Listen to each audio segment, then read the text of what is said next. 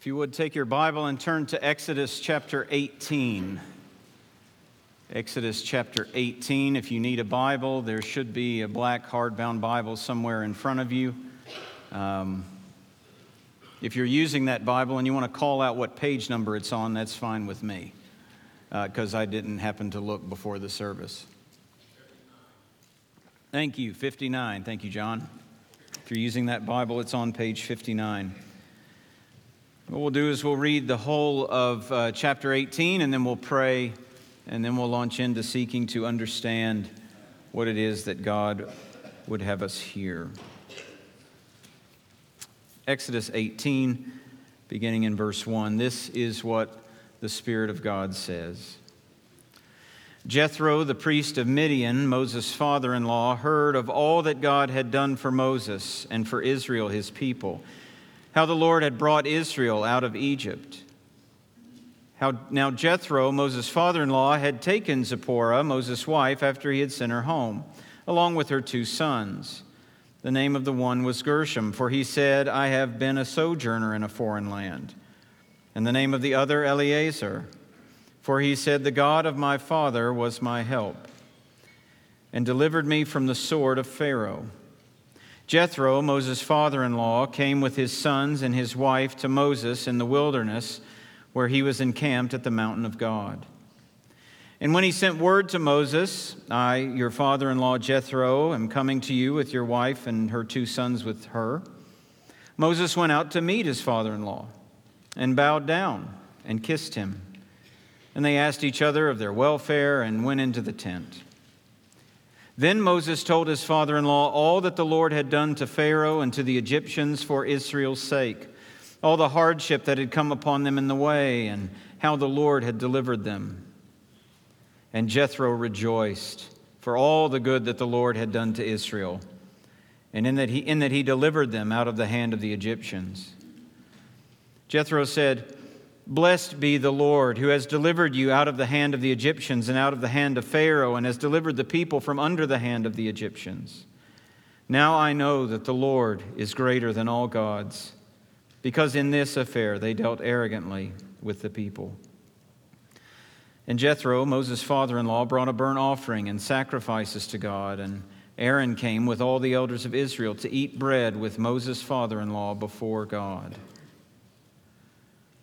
The next day Moses sat to judge the people, and the people stood around Moses from morning till evening. When Moses' father-in-law saw all that he was doing for the people, he said, What is this that you are doing for the people? Why do you sit alone, and all the people stand around you from morning till evening? And Moses said to his father-in-law, Because the people come to me to inquire of God.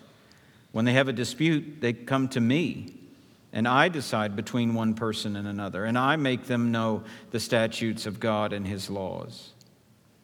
Moses' father-in-law said to him, What you are doing is not good.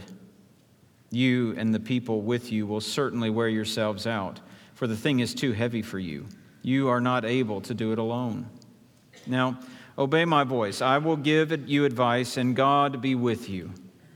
You shall represent the people before God and bring their cases to God, and you shall warn them about the statutes and the laws and make them know the way in which they must walk and what they must do.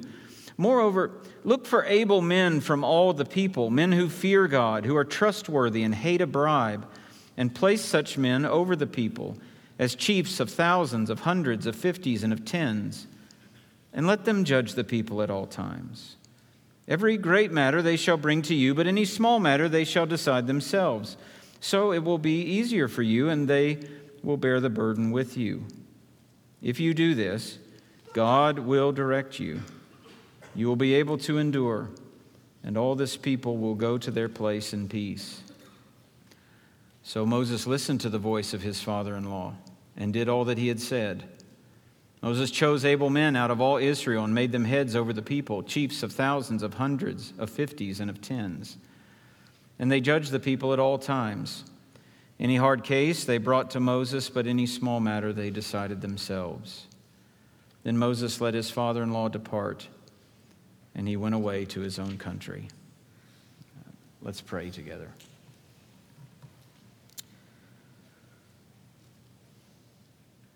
Our Father, we pray this morning that you will plant your word down deep in us and that you will cause it to bear fruit, that you will open up our ears to hear and lead us in your truth. Lord, that you would show us Christ. Reveal your glory through the preaching of your word until every heart in this room and all who hear it, until every heart confesses Christ is Lord. We pray in Jesus' name. Amen. In the New Testament, in the Gospel of Matthew, chapter 10, Jesus sends out his 12 disciples. They're to go to the Jews in various towns, and he commissions them to preach his message about the kingdom of heaven, and he gives them power to perform miracles. But before he actually sends them, Jesus tells them that there are two basic responses that they will get. There will be those who resist them and refuse to listen.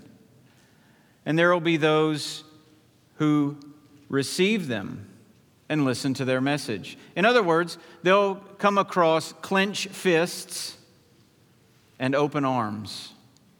And that's the kind of thing we expect today, isn't it? This is what the Bible teaches us to expect. Clenched fists in response to who we are as the church of the Lord Jesus Christ and to our message, but also, by God's grace, open arms. And in the book of Exodus, we actually find this happening. Israel has come out of captivity and she started her journey in the wilderness. And at the end of chapter 17 last week, we saw the clenched fist of the Amalekites. The Amalekites wouldn't stand for them coming across. In Deuteronomy, when Moses recounts this battle with the Amalekites, he says they didn't fear God. And so they oppose Israel and they fight Israel, and Amalek becomes a perennial enemy of God's people.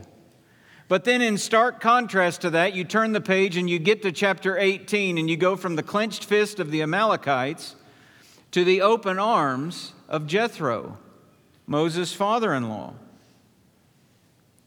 Now some will look at this, father-in-law happens over and over and over in this chapter, that relationship to Moses.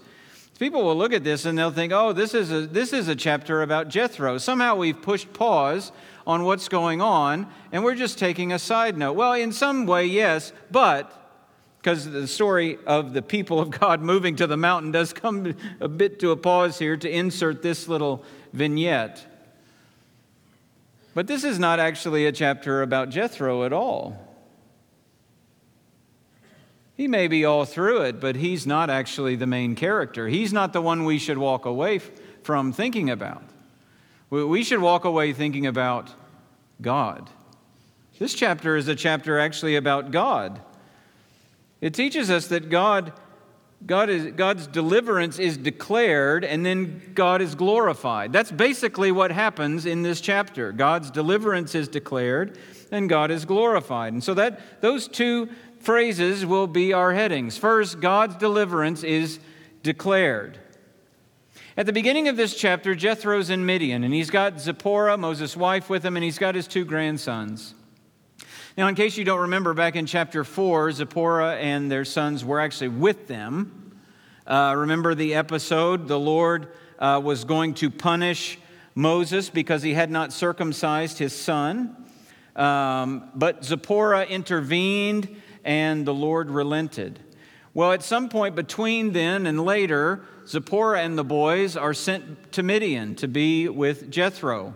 When they were sent, why, what was going on in Moses' mind when he sent them, we don't know. We just know they were sent. But here they are in Midian, and the news comes about what God is doing for Israel.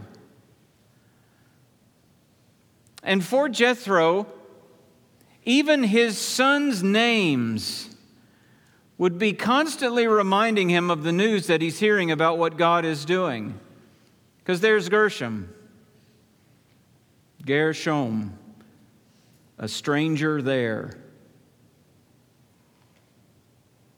They were sojourners in Egypt.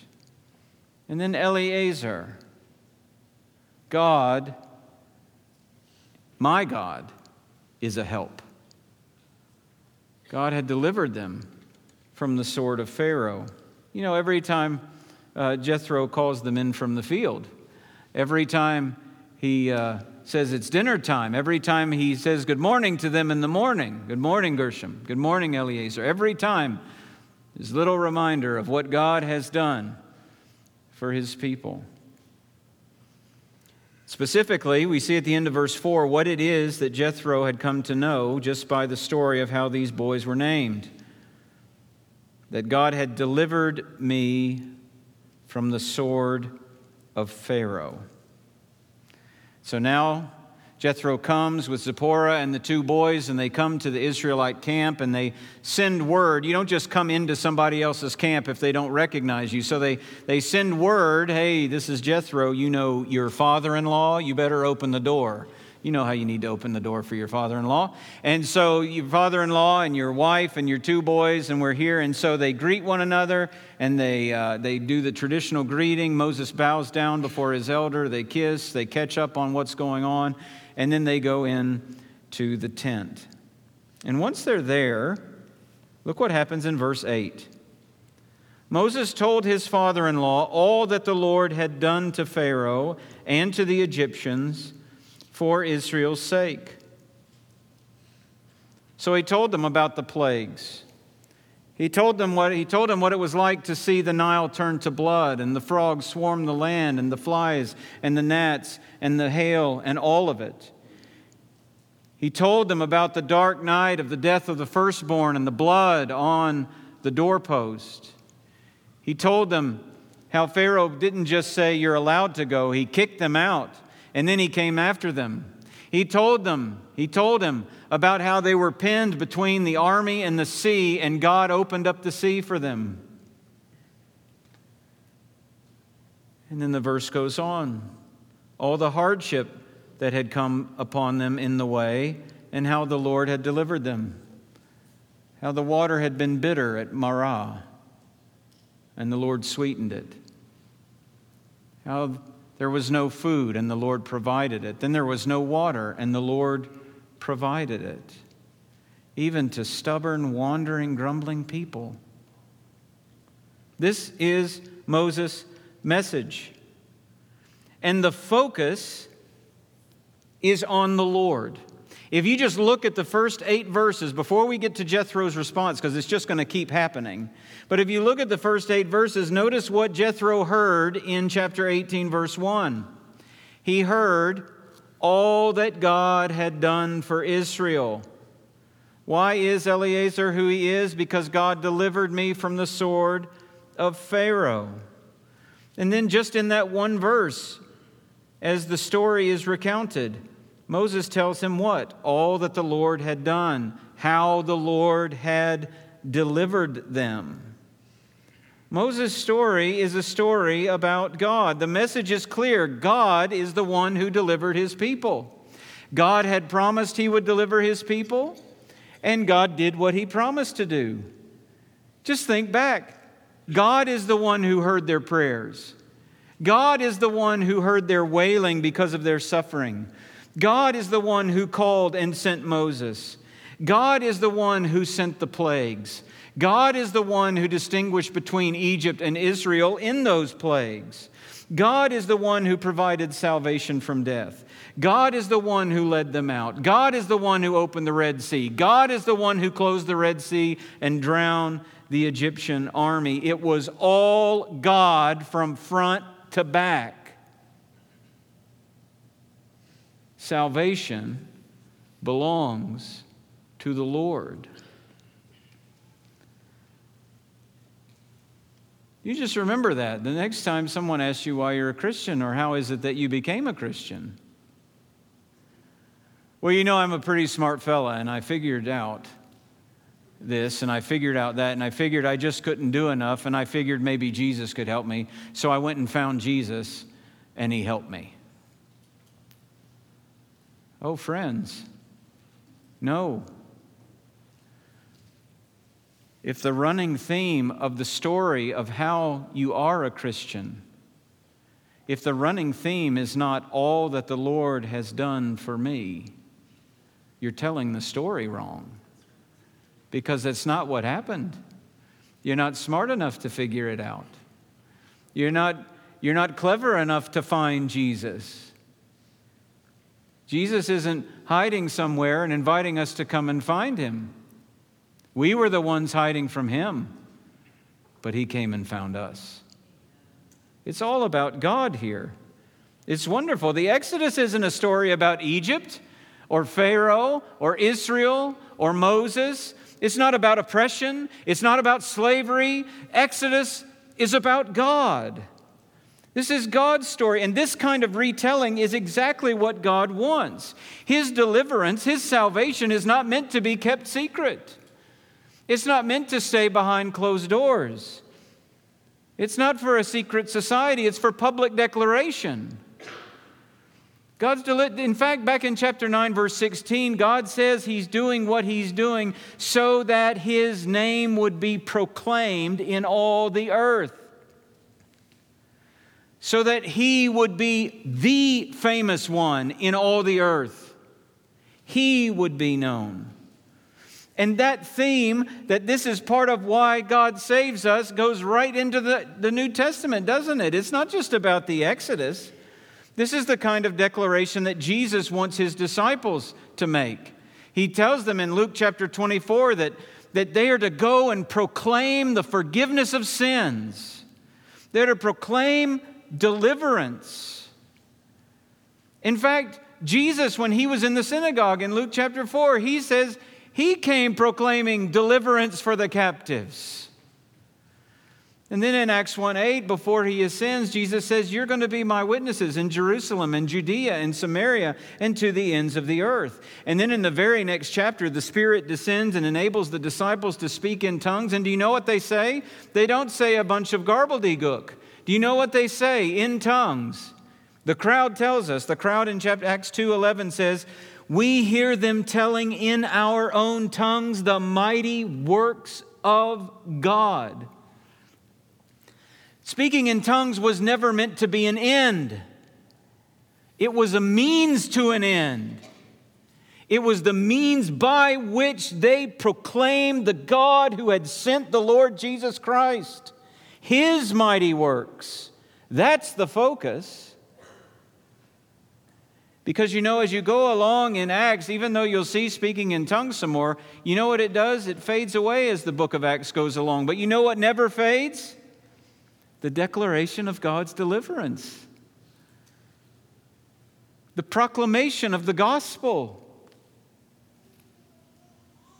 The promise of forgiveness and rescue and eternal life keeps getting proclaimed. Paul says that he was devoted to that declaration. Do you remember 1 Corinthians 2? I determined to know nothing among you except Christ and him crucified. And then he gives us his 3-word mission statement in Colossians chapter 1. Him we proclaim. That's it. That's all I've got for you. That's what Peter said to the lame man, isn't it? Silver and gold have I none, but what I have I freely give to you. And this is our task as well, isn't it? The torch of declaration has been handed to us to proclaim the deliverance from sin and death and hell, to proclaim the salvation of the Lord. You see, the Christian message is not about reforming morals. It is not about reclaiming government from one party or another. It is not about renovating culture. It is about a redeemer. You see, all of those messages focus on what people do, what they can do, what they should do, what they must do. However you spin them, those kinds of things are all about people. But the message of Christianity is not about what people must do. It is about what God has done. That is the message of the gospel. Does it have implications for your life and my life? Absolutely. But if every single person in the United States of America agreed with biblical ethics and morality, some who call themselves Christian would say, that's good enough for me.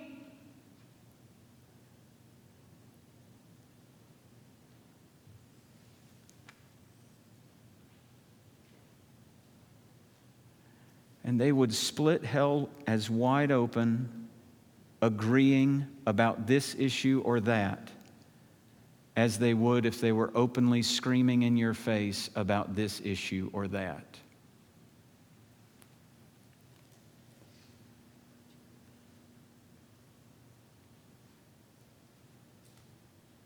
We need a Redeemer. We need a Savior. And so ours is a message of God who finds us helpless and hopeless and trapped and dead. And He delivers us from sin and death and hell. And so that as individuals, what we proclaim is not ourselves. We don't walk around saying, well, this is my morality. This is what I think. Here's my opinion. That's not what we do. What do we declare? Jesus Christ as Lord. That's what we proclaim. We proclaim Jesus. We're like the demonic man in Mark chapter 5. You remember what he did after Jesus set him free? He begged Jesus to let him go with him. Can I get on the boat and go with you? And Jesus says, no, I only came over here to set you free. Now go tell people about it. And this is what he did. He went away and began to proclaim in the Decapolis how much Jesus had done for him. I wonder if we had a tape recording of our conversations that were in and around Bible material just in this last week, how much of it would be about how much the Lord has done for us. I wonder how much it would be about how much you need to do. And how this is wrong. And look, there's plenty wrong in the world. Trust me. There's plenty of things from which we need to be saved. And we do not avoid speaking of these things.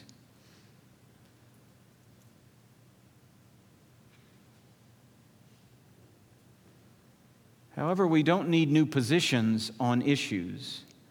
We need new life from Jesus. And so as a church, God and who He is and what He has done for us in Christ must stay front and center in our preaching and in our teaching and in our encouragement of one another and in our counsel to one another and in our witness to the world and in our missions partnerships. Don't forget, if you're a member, we're having a brief meeting right after the service to talk about and, Lord willing, approve a new partnership in the Middle East. Why? To declare the deliverance of Jesus Christ. We proclaim all that the Lord has done. God's deliverance is declared. And then secondly, God is glorified. Look at Jethro's response in verses 9 to 12. Jethro rejoiced for all the good that the Lord had done to Israel and that He delivered them out of the hand of the Egyptians. Jethro said, "Blessed be the Lord who has delivered you out of the hand of the Egyptians and out of the hand of Pharaoh and has delivered the people from under the hand of the Egyptians. Now I know that the Lord is greater than all gods, because in this affair they dealt arrogantly with the people." And Jethro, Moses' father-in-law, brought a burnt offering and sacrifices to God. And Aaron came with all the elders of Israel to eat bread with Moses' father-in-law before God. Moses declares God's deliverance, and Jethro responds by glorifying God.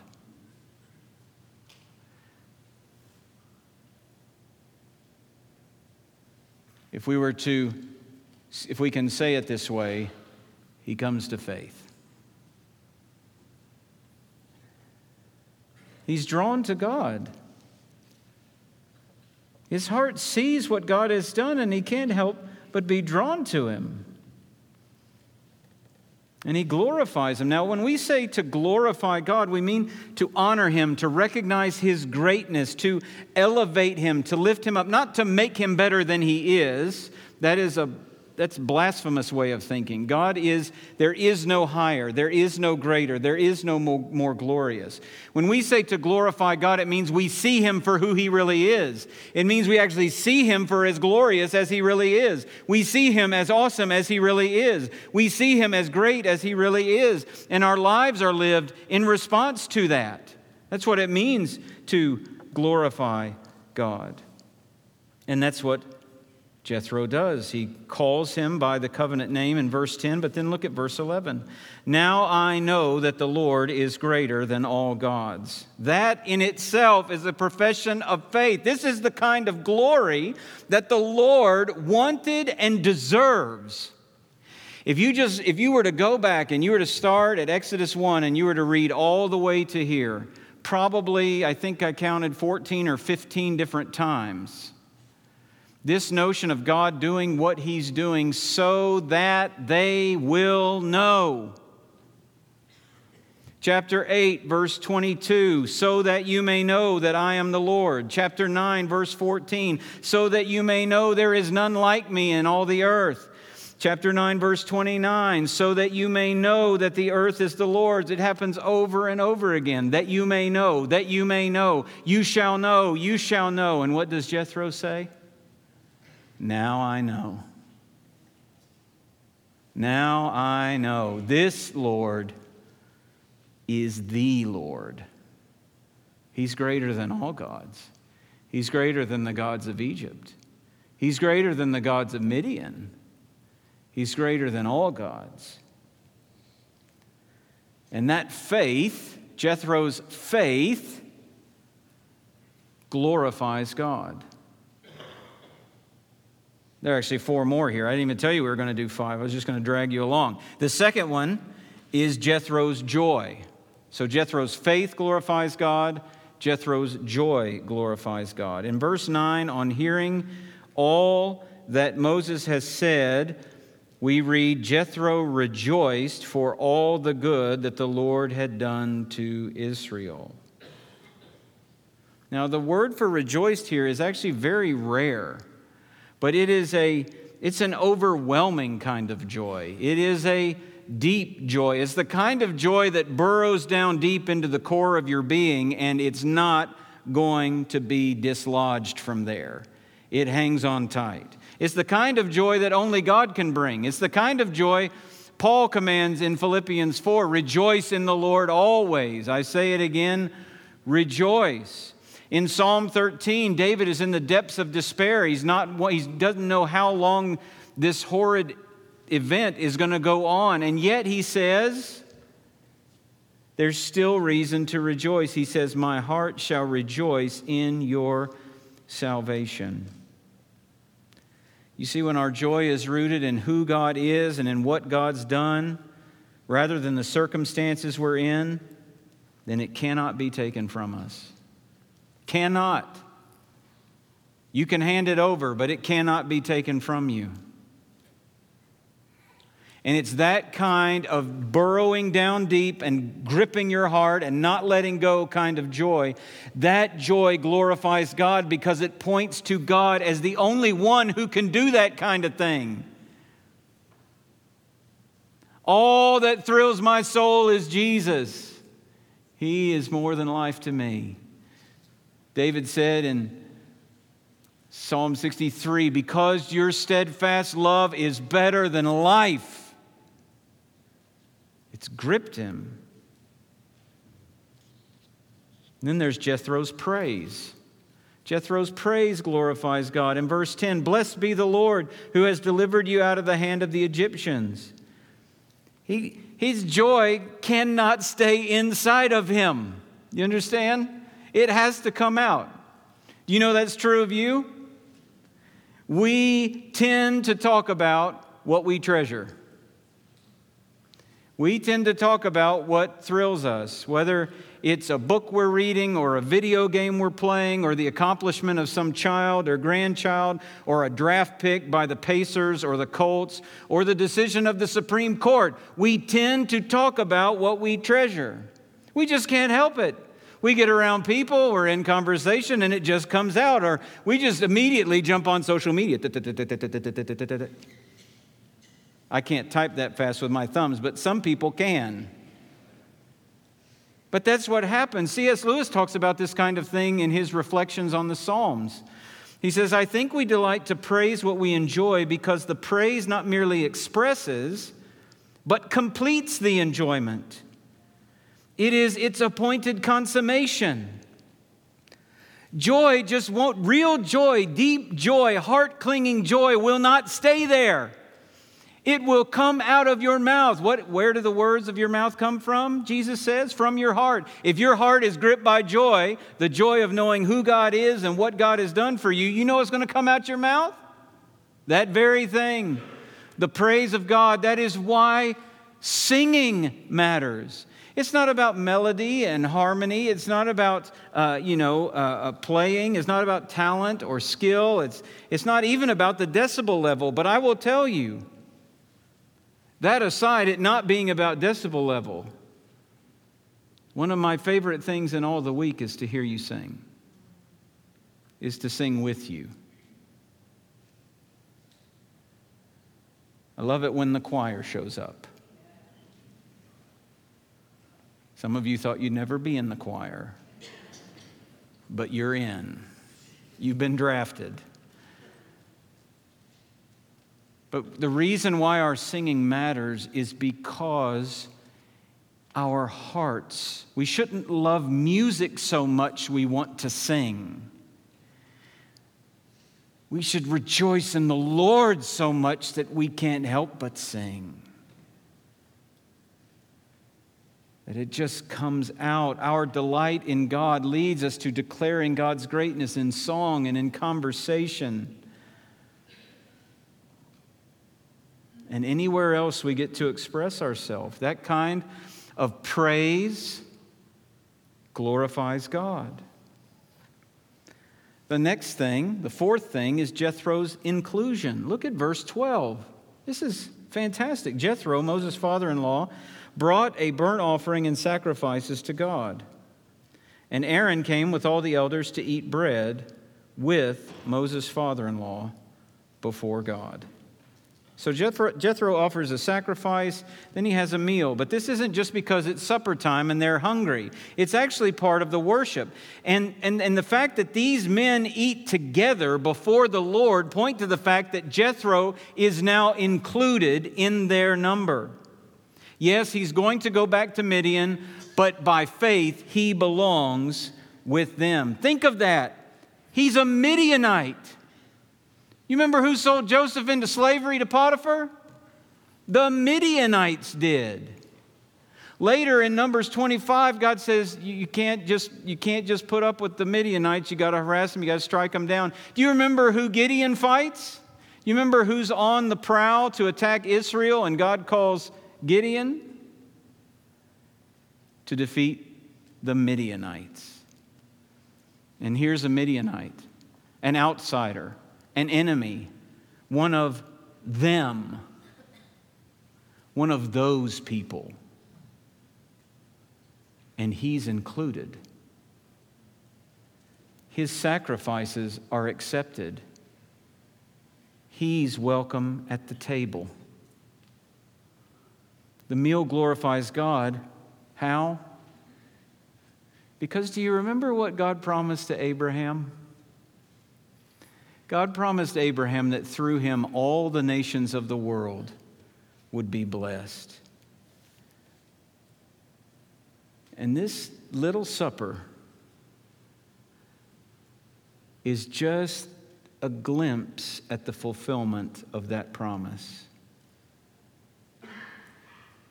The fullness of that promise is kept in Jesus.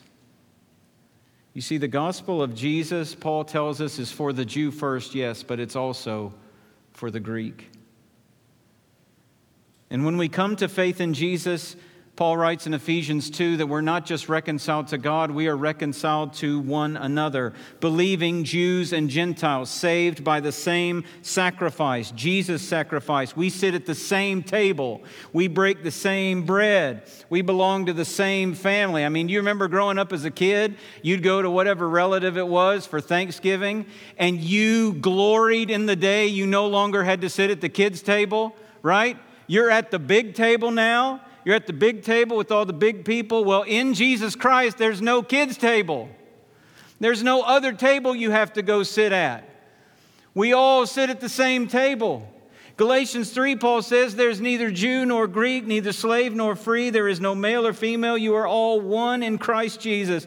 There's no special status in Christ except that we're in Christ. That's it. That's all of us. This little act of breaking bread points to the fact that God keeps His promises, and that glorifies Him. And the last thing is Jethro's counsel. Now, you may be looking at the number of verses left and feel like it's quite a daunting challenge at this point. But we're not going to get into the details. My guess is if you know Exodus 18, the second half of Exodus 18 is probably what you've heard over and over and over again. And it's an important half of this chapter. It gives us great insight into a number of things.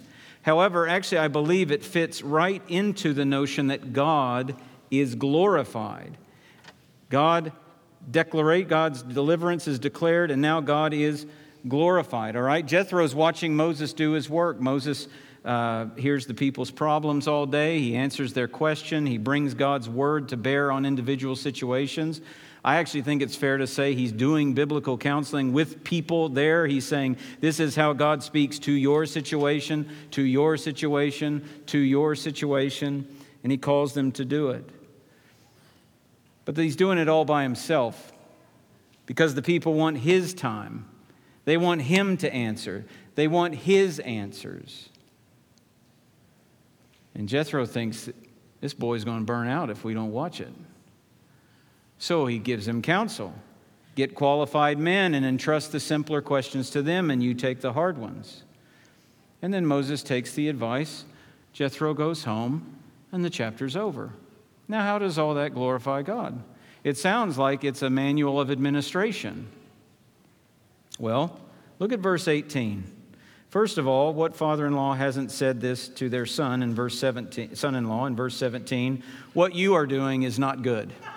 All right, but we're going to blow right past that. We're going to go right to verse 18, all right? Where Jethro says to him, you and the people with you will certainly wear yourselves out, for the thing is too heavy for you. You are not able to do it alone. You're going to burn out. It's too much for you. Don't buy into the demands of the people. What they need is God's word, not necessarily you. So really what happens is in the first half of this chapter, we see the exaltation of God clearly. And in the second half, do you know what we see? The humbling of Moses. Yes, he's the mediator. Yes, he's the leader. Yes, he's the one chosen and set apart by God to bring the people out of Egypt, to convey God's law to them. But still, God is the only one who doesn't grow faint. God is the only one who doesn't get weary. Moses does. He's a creature. He's limited. He's human. He needs help. He needs help from God. I mean, Jethro says in verse 19, I will give you advice, and God be with you. Then in verse 23, if you do this, God will direct you. Moses needs the Lord. He needs help from the Lord, and he needs help from others. God is glorified by this counsel because do you know what it takes to take this counsel? Moses to realize, I cannot do everything. I am weak. It takes Moses humbling himself, recognizing his limitations, his neediness. And friends, we need that same kind of humility, don't we? We can't go on thinking that we are indispensable to God's plans. Well, I've got to do this. I have to do that. I have to be there. I have to give the counsel. My opinion needs to be heard. I have to teach the class. I have to lead that. I have to. No, what we need is to agree with John the Baptist, don't we? And just say, I am not the Christ. I am, and I tell you, Toby, tell you, Gray Road family, I am not the hope of this congregation.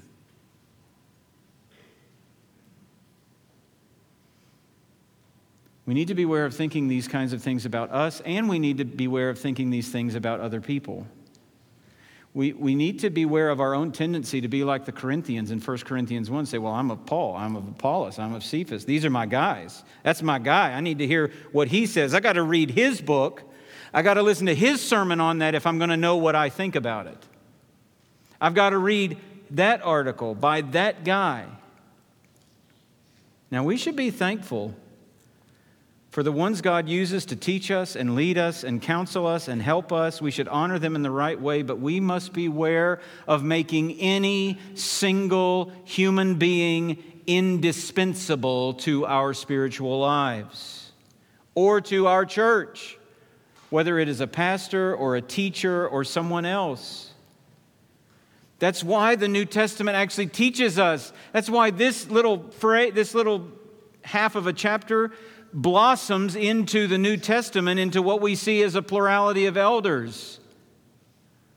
That these men together should lead and together should serve, because no single man should be thought to be irreplaceable or indispensable. There is only one indispensable, irreplaceable shepherd, and he is the Lord Jesus Christ. He is the head of his church.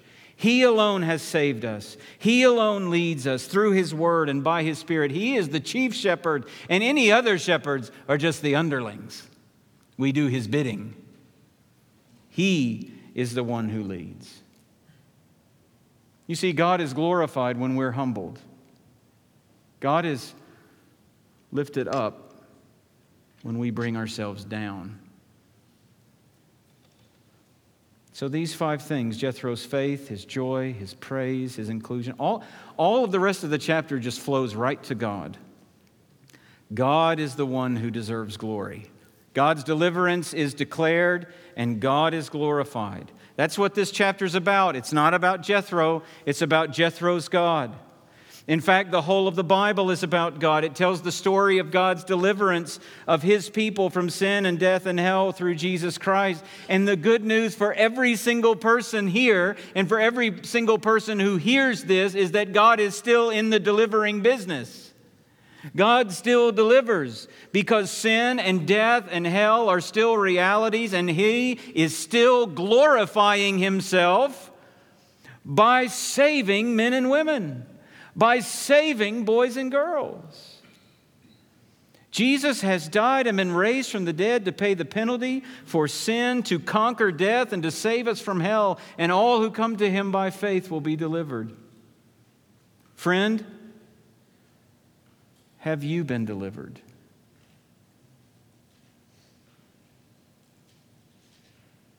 Or is sin still your master?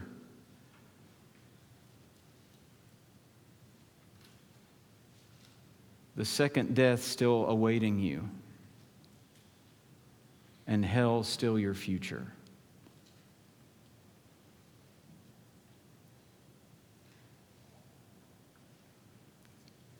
God still delivers today.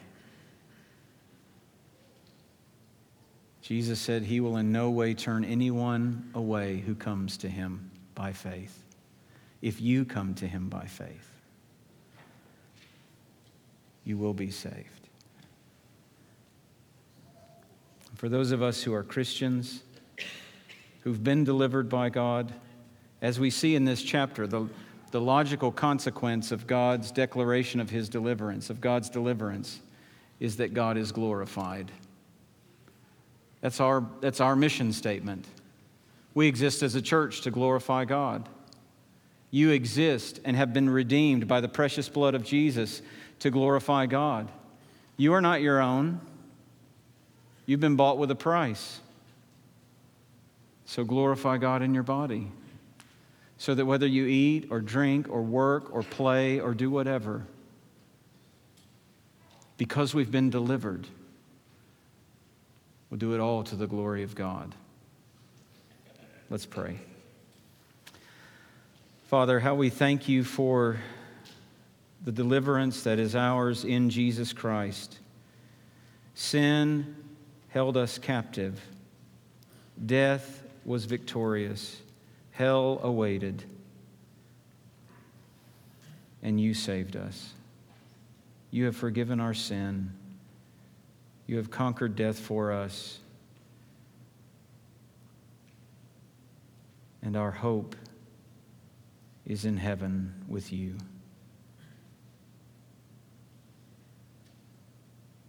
How we praise you for that, Lord. How we thank you for that. I pray that you will help us as a congregation and as individuals to be committed to declaring your deliverance and to glorifying you. We ask it in Jesus' name. Amen.